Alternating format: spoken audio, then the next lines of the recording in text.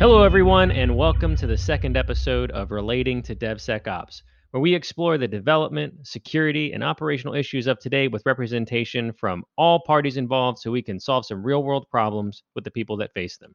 On this podcast, we will debate, challenge each other, maybe clear some air if we're lucky. I'm your host, Ken Toller, representing security, and today I'm joined again by Jameson Colburn for DevOps, but now we are introducing our third co host, Simon Dolo, to represent product engineering and development. In today's episode, we're going to explore Jameson's love affair with Perl from a development perspective.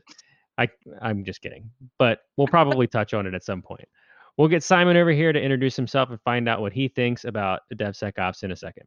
So, Simon, developer Yeah, extraordinaire, tell us a bit about yourself, what brings you to the podcast, and how you ended up here talking to us.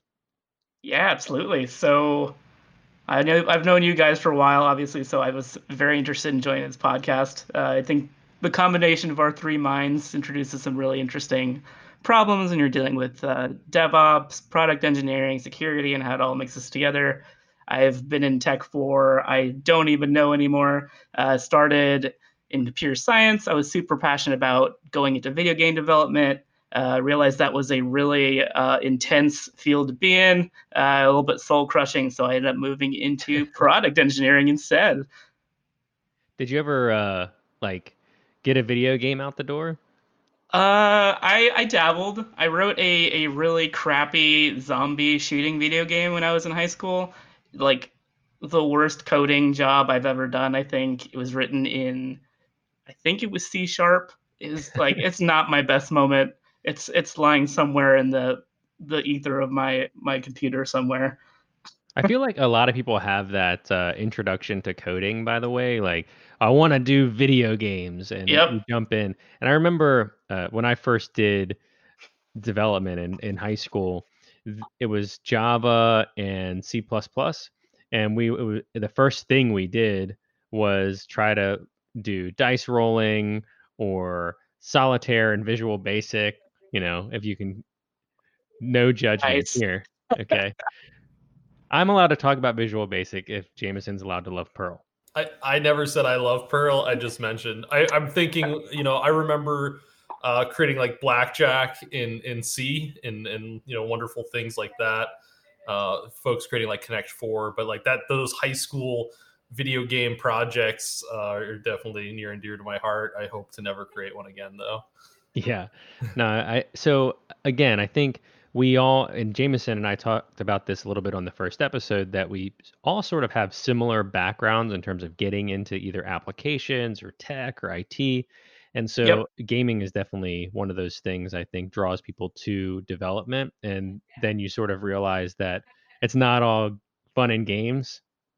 Exactly. Yeah. I mean, to me, I am like I'm a huge gamer. I love playing video games. It's more like kind of that like becoming a chef. Like I don't think like the idea of being a chef and cooking food and then coming home and then like having to do that for yourself feels like it would almost just be soul crushing, which is like the biggest reason why I didn't go into video game development. Got it. Cool.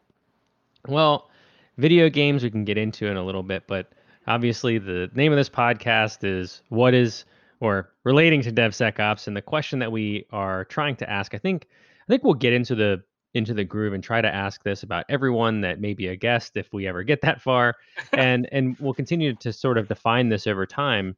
But we were talking about how DevSecOps can generally be seen as this buzzword, and folks don't necessarily have a clear definition on what it is. And depending on where you go, you can get different definitions from different companies or different people. So the question that we want to ask you is, what is DevSecOps to you? What does it mean when you hear that word? What is your immediate reaction? Is it, loathing or excitement? You know, I mean, I have mixed feelings about DevSecOps in general. I think it's to me, at least coming from the product engineering perspective, I'm here to build cool stuff and launch it, and that's really all I care about. I'll let Simon deal with future problems later, whether it be tech debt or otherwise. But to me, DevSecOps is a checks and balances of three organizations that are trying to work together. And I will say, I think my relationship with the security field and DevOps in general is very different. I like to think that DevOps is a good friend to have. I scratch your back, you scratch mine, while security, at least in my opinion, is just constantly trying to appease the doomsday that is things that we haven't covered yet in security that will eventually, hopefully not bite us, but probably will. So from a development perspective, how do you talk about DevOps sort of enabling development, and security looking out for development, but what do you prioritize between the two, or how do you prioritize? From the DevOps side, it's really what makes my job easier. Whether it be automation, and I'll say I don't think every DevOps team gets this right, and I don't think every product engineering org works well with DevOps. I think it's really easy to lose the customer, which is, at least in my opinion, a developer. It's the tools that you're using to build stuff, and if you don't have a solid relationship with the DevOps team, you can build all these cool shiny things, and if nobody uses them, I mean, what's the point? So yeah, I mean, it's that balance of I want to use your tools, but realize that you're ultimately responsible for keeping that infrastructure up. So, balancing that with what I need is I think the toughest part of working with DevOps in a healthy manner. And what about security? You just left us out. I mean, yeah, I that think whole answer, you just left us out. I think I might be purposely ignoring security for this conversation. Okay, I think so. You answered the question. Yeah, I think I ultimately answered. I mean, I think I will say it's really hard to find developers that are passionate about security that aren't directly involved with a security team. Mainly because they're all what ifs. They're all what if potential issues, and I just like the maturity of tech companies in general. You've got startups that are really just looking to get their name out there. You reach this level of maturity where you've got sponsors and you've got people that are interested in your company, and you're now this new hot item. And there's that pivotal moment of a company where you're starting to go downhill and you need to start being accountable and responsible. And that's where usually you've got companies that start saying, okay, well, maybe we need a security team because we've got eyes on us and we need to make sure that we're covering all of our bases. And that's when it gets important. So it's hard so far down the line for a tech company to start embracing essentially a new relationship with a team that's going to tell you how to do certain things. Yeah. No, I get that. And that is unfortunately the catalyst for a lot of security initiatives is a breach or a compliance requirement or something along those lines. So security as a team usually, or I shouldn't say usually, but a lot of the time will attach themselves to whatever that need is so that they have buy-in from upper management so that they can then force development or force the organization into a good security posture because it's something that they're passionate about. But obviously that can make some problems arise between development and other teams. Right. So I think what we've all talked about in the past is, security needs to have this collaborative relationship with DevOps and with development and with other teams. And that's what this podcast is generally about. So aside from these we can call it forced family fun of like development and security or development and DevOps from these other initiatives, whether it's compliance or breach response or something along those lines, do you have any stories or anything where security convinced you to do something that wasn't the result of maybe a breach or a compliance requirement? Yeah, I mean, I think I'm making it sound like security is the devil and they're awful and they make my life just a living hell, which is not the case. Obviously, I'm poking fun, but I have had really good experiences with some security folks. I think the most positive experiences I've had is when they're in the weeds with you. I think level setting and making sure that both sides of the coin are understood, and both sides being one. Let's say I'm the owner of some application. Here's the functionality that I understand, and comparing that to what someone with a security brain is looking at, which is, where are the threats, where's the access control, and identifying, hey, I'd like to implement these things, but let's compromise, because just like anything, when it comes to development, you need to compromise and you need to level set. What's your MVP? What is the things that we care about the most? And when those sessions have taken place, I've seen really positive outcomes, and it, at least to me, and being a developer, has made me excited to be working with security and adding those concerns and mitigating those risks in a way that like I feel comfortable doing. Got it.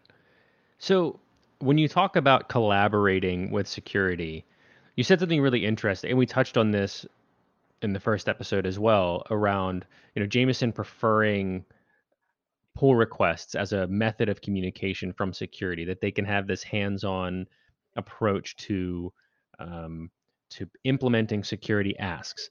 But there's also the collaboration that you're talking about, where it may not necessarily be code that they're committing, but just working with you and understanding what your position is. Is that fair or accurate? That's one of two parts. I definitely can see engineers dealing with, a security engineer from a coding perspective, from a pull request perspective, sharing nodes. I'm 100% all for that. I think it's the easiest way to see what's on somebody's mind and what sort of message they're trying to convey. There is, on that note, though, a level of I need advice here. If I'm sending a PDF across a request, like I want to know what implications there are, because I might be thinking about scalability, efficiency, obviously meeting the product ask there, but I'm probably overlooking a lot of critical things that I should be doing from a security mindset, and that's where those like whiteboarding sessions come in, feedback, advice, and all that good stuff. Yeah. No, I mean, I'm sorry, I was just taking a second to think about that. But one of the things there is, when a security practitioner is sort of whiteboarding with you and developing these ideas of how they see something unfolding, and then you, with knowledge of these applications, and you mentioned it yourself, right, that the it's very rare that there is a developer that is passionate about security, that is just as much a developer as they are a security practitioner. Right. And on the flip side, from a security perspective, it's very difficult to find someone that's just as passionate about security and then also like an awesome developer. And they do exist, and they're great. But in a world where we don't have, hundreds of thousands of these people with these skill sets, and someone that is maybe not a developer commits or pushes code, how do you view that? And then how do you help them sort of level up their skill set? And just to make sure I understand, you're talking about a security engineer providing either a pull request or a code change, or something along those lines. Yeah, like let's take your PDF example, right? So they're like, well, you're uploading this PDF, and we need to check it for viruses, which is always, a common thing that happens. I think we've worked on a project similar to this as well, Mhm. where you're uploading this PDF, you need to scan it for viruses. I'm a security practitioner. I put this script together really quick, and here it is. How do you react to that? As a developer, I just imagine, in my head, the way that I see you seeing this is, this like podunk security guy is coming up and, delivering me code. Do you feel like you want to rewrite that? I mean, how does that play against, like, well, okay, well, if I don't rewrite this, then I'm not going to get this in the way that I want it to be in. I have other priorities. We just got delivered this crappy code, or, whatever. I'm just thinking, how do you handle that transition from someone that has an idea, that thinks, this works? Because from a security perspective, we're looking at developers going, okay, you developed this piece of code and you didn't have any of these security considerations. And then if we develop code, we're like, here's some security code, and you're like, you didn't have any development considerations.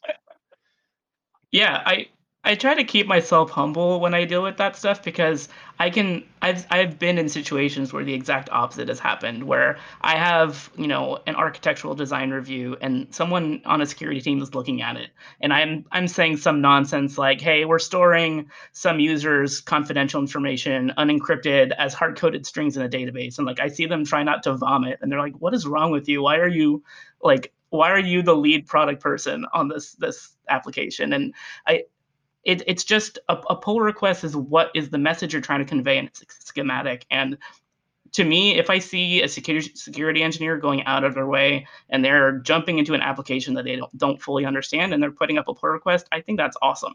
I can help you drive it to the finish line, but having that code there, I can see where your mindset is at, and I can see, hey, I want to use this library to help, remediate some threat, whether it be, something along the PDF example. What I can do is provide my knowledge and get that to the quote unquote development finish line. Both of those are extremely important. You can't do one without the other. Agreed.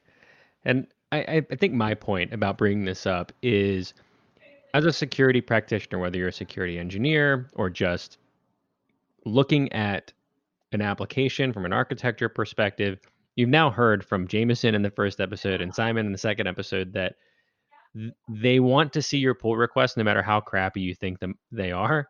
Yep. And I've had this experience, right, that you feel, I haven't developed in this application for a long time and I'm afraid to go down this path of committing this code, And so if I can just get it to you, then I have assistance there. Absolutely. And that goes for just pure development as well. I can't tell you how many times I've had an engineer write comments in their code saying, I honestly have no idea what this is doing, but here we go. Let's do this. And that sparks a discussion. Typically they're right. No one else understands either. And having that in code in a language that you cannot lie in is perfect. Yeah. And it's probably worth calling out. I've seen some very talented engineers put, I have no idea what this is supposed to do in a pull request, right? So, I mean, it's definitely not even an ego thing. It's I think, to your point earlier, Simon, it's more about being humble and kind of understanding what you don't know. And that takes time, building that culture and building that safe space where you can write potentially really crappy code and not be judged, and more just use it as a conversation tool is super important for a good tech company. Maybe just a little judgment. A little judgment is fine. A little judgment to keep it moving forward. Some healthy judgment. So with that judgment, if someone were to submit a pull request to you, maybe written in a language like Perl, how would you react to that? I would throw my computer away.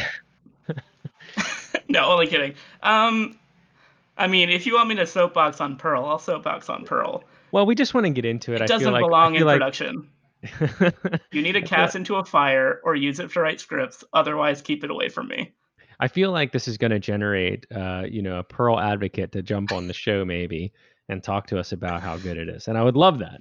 So, Jameson, did you want to take on that role? Or I'm okay. I don't write Perl anymore. I think I've said this a few times now. I've transitioned to Python, which is probably the modern Perl, with all these folks that are writing Go now. But there's still a very healthy community out there for Perl, so I wouldn't. Is healthy the right word you want to use there? Healthy is the right word I want to use. We're only gonna like maybe carry this dig for another 2 or 3 episodes, and then we'll move on to something else. You'll never drop it. I know it now. All right.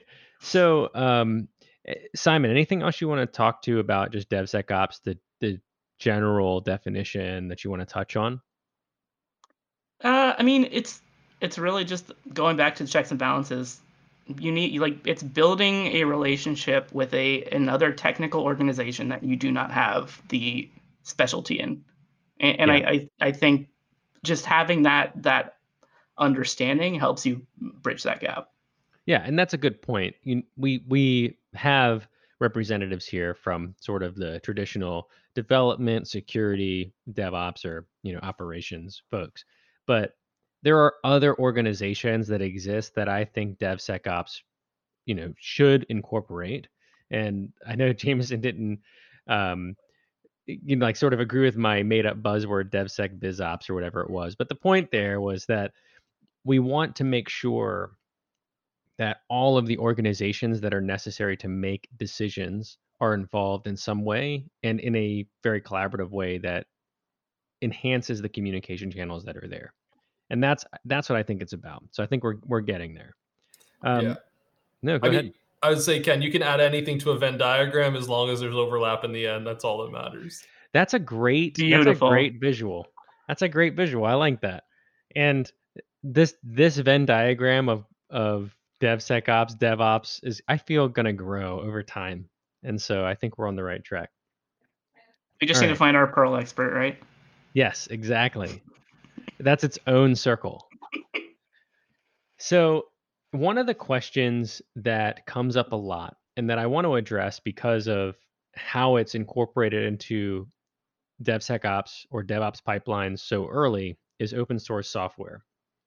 And this is especially popular with the increase of the use of containerization, the change of the supply chain and open source software, and how you handle images and things of that nature. And on the security side, we're always talking about the importance of keeping software up to date, updating your base images, ensuring that there's no vulnerabilities in these libraries. And we're hounding on this concept that everything needs to be at the latest version all the time. Well, and we know that there's compromise involved in that.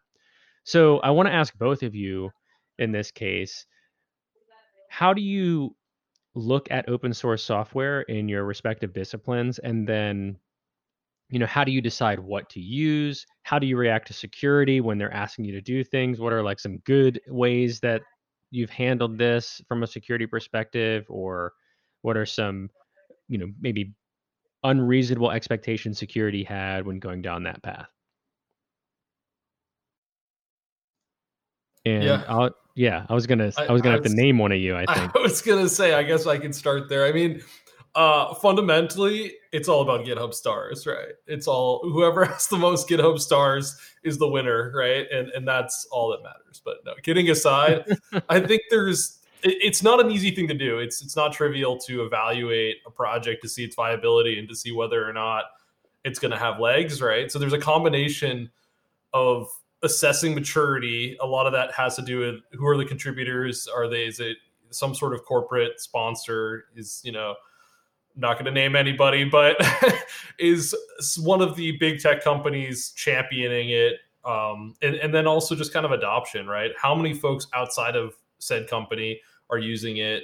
What is the community around it? How responsive are they to issues? Like, pick a random issue in GitHub, look at maybe a closed one, look at an open one, see how long the open one has been there, see how long it took to close one. And, I think a lot of it is just, it's a combination of participation, right? Like, how responsive are they to issues? What does that triage process look like? And just in general, do they have a contributor guideline? And there's other things like, you can look at tests and you can see how advanced their tests are. You can look at code coverage. There's a lot of different ways to evaluate it, but at the end of the day, a lot of it's just a judgment call, right? And you really just hope you get it right. And that's a big part of it. But I think the other side of that is really just understanding where it fits into the business, right? Like, if it is something that is completely critical for you to operate, maybe don't go entirely open source, right? Like, there's a lot of open source value added at this point. You've seen a number of companies successfully monetize an open source business model. And so with that, there are options, but sometimes that library is just open source and you just kind of have to hope for the best. But as I said, at the end of the day, it's really just kind of a judgment call and having to make sure that everything looks good. Because you can do all the security scanning, they can have awesome code coverage, but if there's like a 0 day or something that pops up and they're not responsive to it, none of that's gonna matter, right? So it's tough, really. Right. Yeah, I agree with most of that. It's really, I mean, you go to GitHub, it's just like everything else. Like, look up them Yelp reviews, see what's going on. Are people using it? And to me, from a, hey, I'm gonna have to integrate this thing, is it easier for me to integrate this library rather than implementing it myself? And that usually is the case for whatever I'm trying to solve. I'm not going to rewrite merge sort 1,000 times.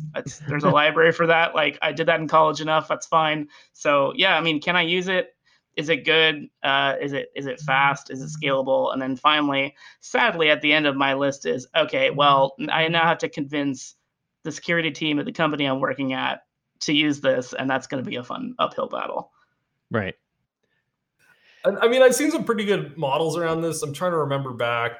I know Google a couple of years ago kind of put out a way of kind of operating with open source, of here's like a general questionnaire of like the guidelines to follow there. But again, even you can have the best plan, you can be seemingly doing everything right, but yeah, it's really what it comes down to. Really what is the community like around it? Because that's the other thing too, is the current contributors may not be the person that fixes that issue. So if you have a lot of contributors, have a lot of folks that have eyes on it, it's an active project. Definitely your chances of success are probably much greater. Right. No, and we come at it from the same angle, right? We look for libraries that are well maintained. And the reason I bring this up is exactly why you guys are talking about it.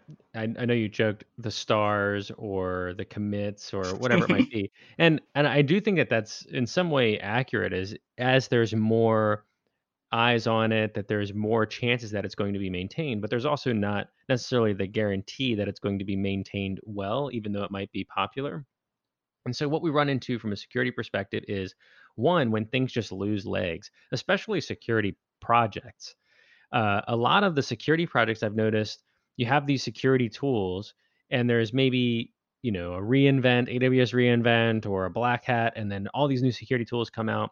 And tell me, do you guys face an instance where security is bringing you these new tools and they're just really excited about it, and do you push back on the basis of, well, let's see how well maintained this is in like 2 months?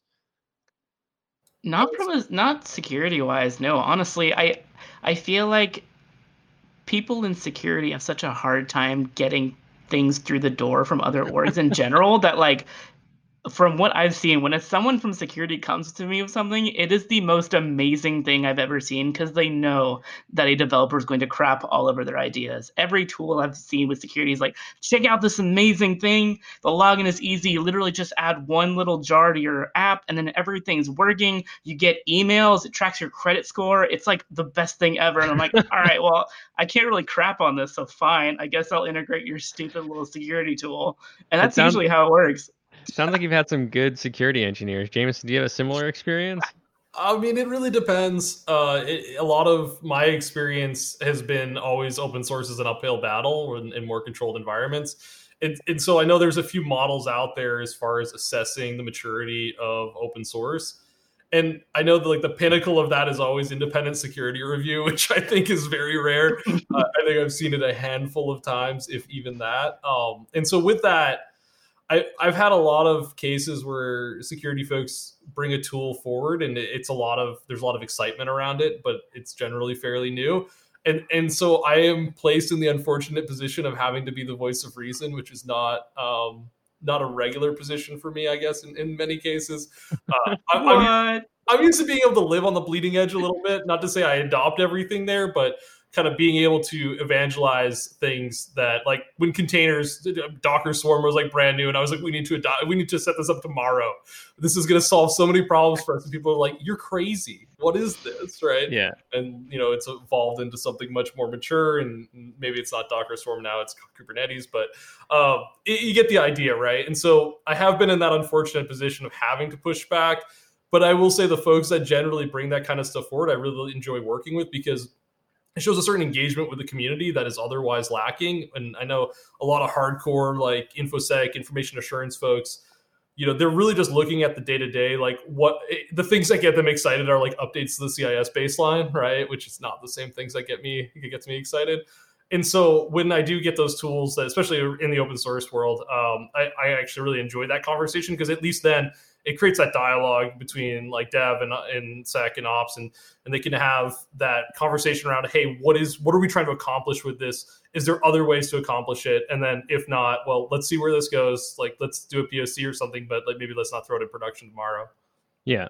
So we need to find you an open source project that focuses on CIS benchmarking. Written in Perl. Written in Perl. No, I mean, yeah, CIS benchmarks are in itself. Before it was disastigs. Now, it just continues to evolve depending on what vertical you're in what industry, but they're all the same. I never get excited when they're updated, so it's going to be tough to find a project that really that captures that excitement as well as does baselining.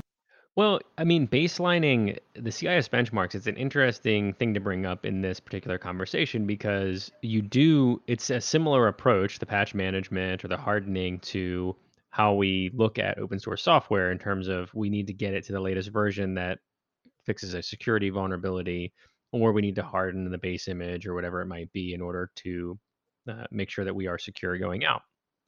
And so I think when security finds something that's going to automate something for them, I think that there's the same fear that one, not the majority of security practitioners may not want to develop inside of an application or inside of a developer's world or in a DevOps practitioner's world. And so we want to bring something that makes it easy for the group.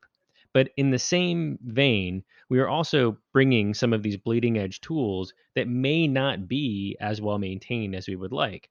So I think that the lesson there is really, as security practitioners, one, it's great to bring the new stuff, and we should also be willing to either maintain that internally or ensure that it is also following the same thing that we're preaching, which is making sure that you're up to date with your open source software.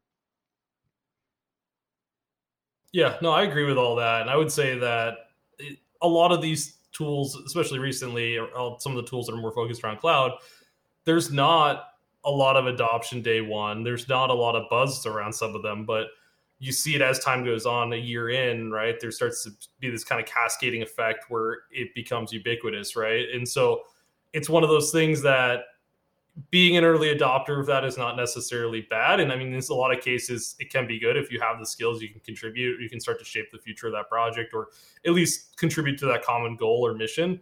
And I think that's really important. I mean, I do make a pretty big deal about giving back to open source because a lot of us take so much from it that if at the very least all you're doing is updating documentation or making 1 or 2 line changes, like it's still better than nothing. But I think it's important, right, that if it's not something that you're going to throw in production, it's probably the barrier to entry is a lot lower.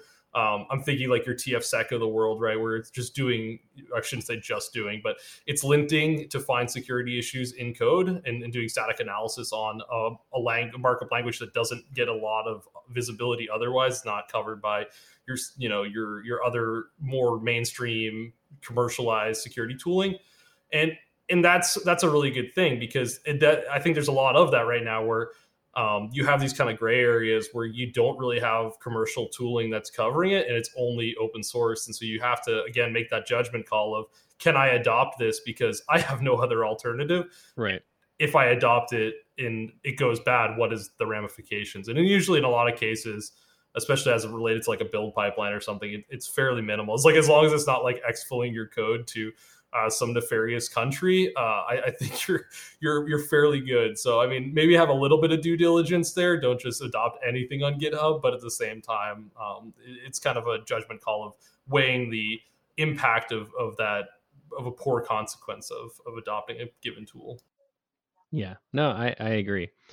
And that sort of brings up another point, and I know we're running a little bit late on this one, but I do want to get into this portion of open source, which is, we've talked about how to decide on open source, that we want this well-maintained project. We want to go through this process of ensuring that there is some maintenance involved there and there's some commitment to maintain it internally, even if it's not maintained externally.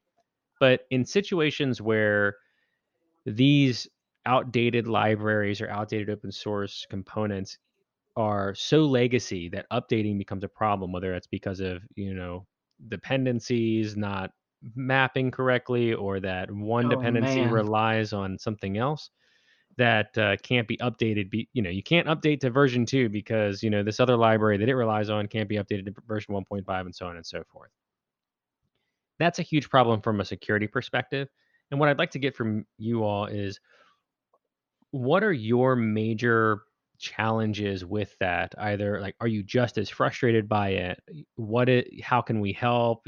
Those kinds of things. Because I think that approaching an open source supply chain inside of an organization that legacy is one of the largest challenges that we face in security going into legacy organizations. Yeah, that's a super prevalent issue. I've dealt with that more times than I can count. It's It's awful, and I honestly think it puts developers in the shoes of a security engineer because I've seen requests where, hey, some library is facing some major security vulnerability, just bump up 1.0 to 2.0, it'll be fine, and that just cascades into this dependency hell of 100 things you need to do, and now you're basically reevaluating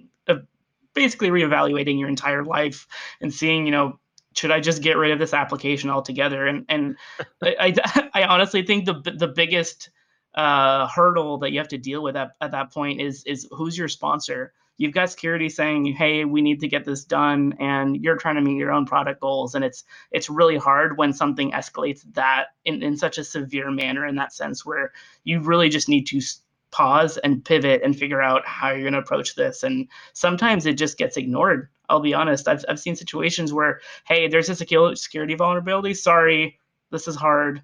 I'm not going to do this right now. And then that conversation just gets dropped. And then a year later, someone's like, why is this still a thing? And you're like, well, it's hard.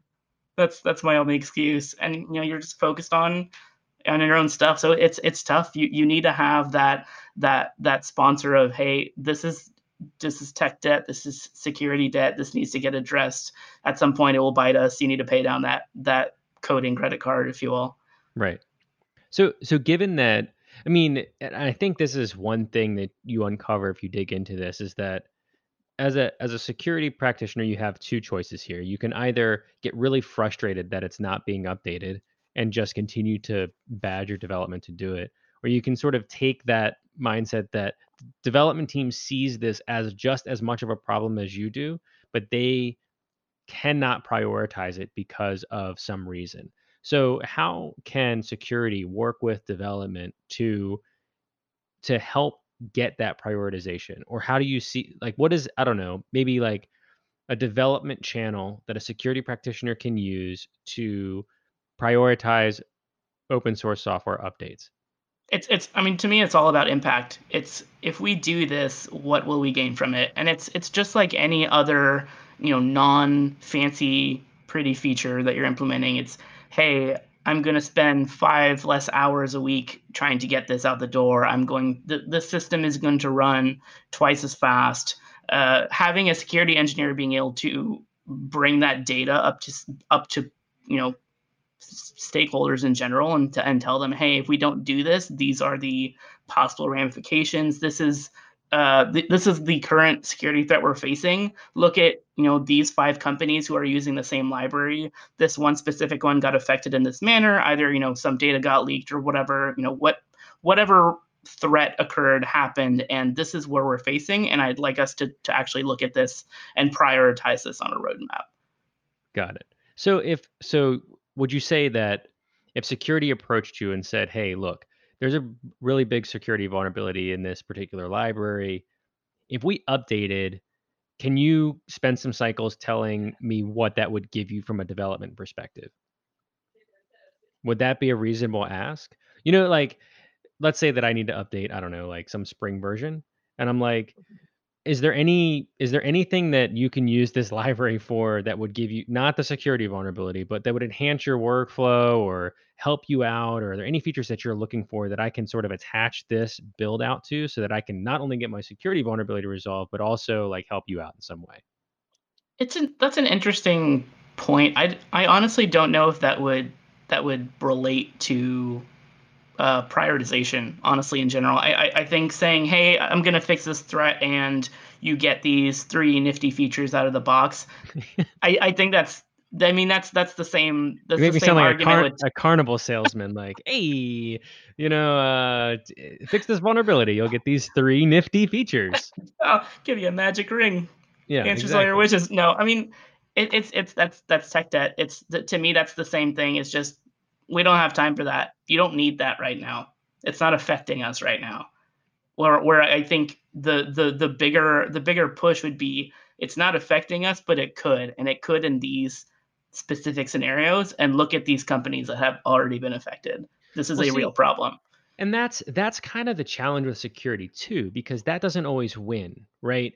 Right. One of the challenges with security, and the reason that I asked about the enablement question, is that when we talk to organizations about anything that generates fear, it only goes so far because there's no monetary value associated with it. Where it's much easier for me Yep. to say, well, this will provide you with a function, or this will provide you with some capability that enhances your revenue or enhances whatever you care about. Fear is definitely a method to get what you want, but sometimes using that card, I guess, too much can negatively impact the security organization because it's like you always come to me with things that might happen, where come to me with something that I can use or come to me with something that can enable my organization. So my Right. It's like question it's is like the really boy who like, cried wolf.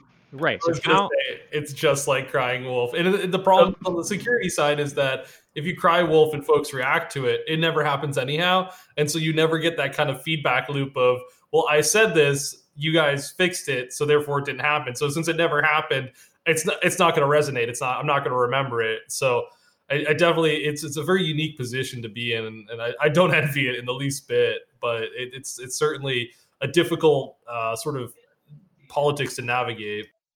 Like so Schrodinger's DDoS attack. Exactly. So that's sort of what I'm saying is from your perspectives with open source we'll focus on open source. We'll take everything else to another episode, but what can security do to provide you with some some capability to go and sell that internally?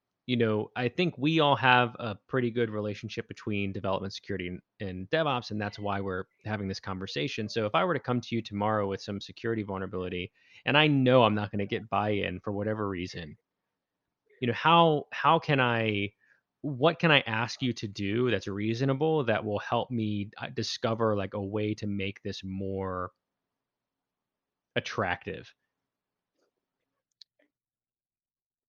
That is a very good question. I don't believe I have the answer to it. We're answering hard questions, people. Answering the tough questions, yeah. I mean, at least from a developer, if you make it fast, you make it easy, and you compromise, developers will be willing to do it because they always want to take the fastest, easiest route. If they can just stick in a library, if they can just bump up and upgrade without it destroying their entire universe, they're willing to do that. And the simpler it is, the less people you need to convince it's important because it'll just get passed under the rug. That's a good point. So what we could do from a security perspective is look at, so we could probably use that fear, the how it's happened to other companies, everything that you mentioned, to focus on these critical severe vulnerabilities.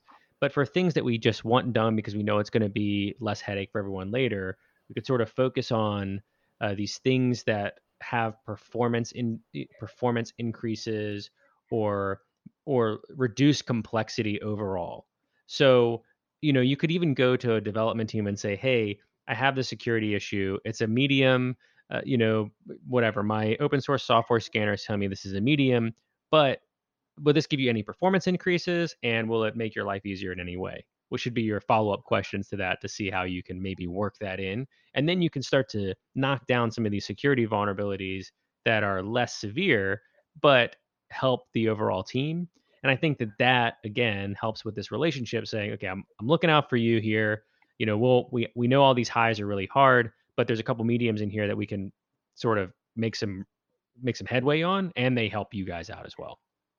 And I think that just goes along with demystifying the other groups in this conversation. I'm sure there's a bunch of developers out there that have maybe zero to no security experience, and you hear things like the simplest of ideas like cross-site scripting or SQL injection, and they're like, that sounds horrifying. Like, is someone shoving SQL somewhere where it doesn't belong? That I don't know what that means, but like that sounds awful, and I don't want to deal with it. And if you have someone from security saying it's really not that bad, it's really just like, hey, it's these 2-line changes, and you integrate that, and you see developer like, oh, this makes sense to me now. I could make a library and share this among all of our applications, and it will take me about 5 seconds. This is great. Right. And Right. it's not scary anymore. Yeah. And on the flip side of that, development teams, DevOps teams, if there's anything that you can bring to security that you want to get approved, and it has some security functionality in there that makes their lives easier, that's a really good way to sort of get what you're wanting pushed out the door, because security something like React, right, that has some of these built-in security functions, Right. that's a lot easier for a security practitioner to look at and say yes, especially if you're knowledgeable about the security issues that they're going to talk about. Yeah, I will say at the end of the day, some of it just feels like basic hygiene, right? Like it's similar to tech debt. You do have to pay that price every so often, even if it isn't going to make your life any better. You just need to fix some of those issues because it's part of basic hygiene, right? And you can't just kick the can down the road forever and ignore them. So I guess it is for security. I understand it's always kind of a game of trying to convince folks that this is the right one to move on. But even from like the DevOps side, from the dev side, a lot of it is really just understanding that this is part of the basic block and tackle of work. This is part of writing an application, is making sure that it's up to date with whatever libraries it's using. Exactly. So I know we ran a little bit over, but now that there's three of us on here, I think the conversations might run a little bit longer, and hopefully people are sticking around. But I think that wraps it up for this episode. We've got some more things to sort of touch on. Thanks, Simon, for finally coming on board to join us, and thanks, Jameson, for being here. Absolutely. Yeah, definitely. Yeah. Good conversations. That's right. So look, we are finally up on Twitter at r2dso.com.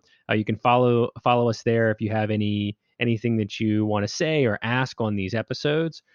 This is episode 2. It looks like in episode 3 we're going to break down some actual topics now that we've introduced everyone. So thank you everyone for listening, and we hope to see you in episode 3, or at least hear some questions from you. Thanks.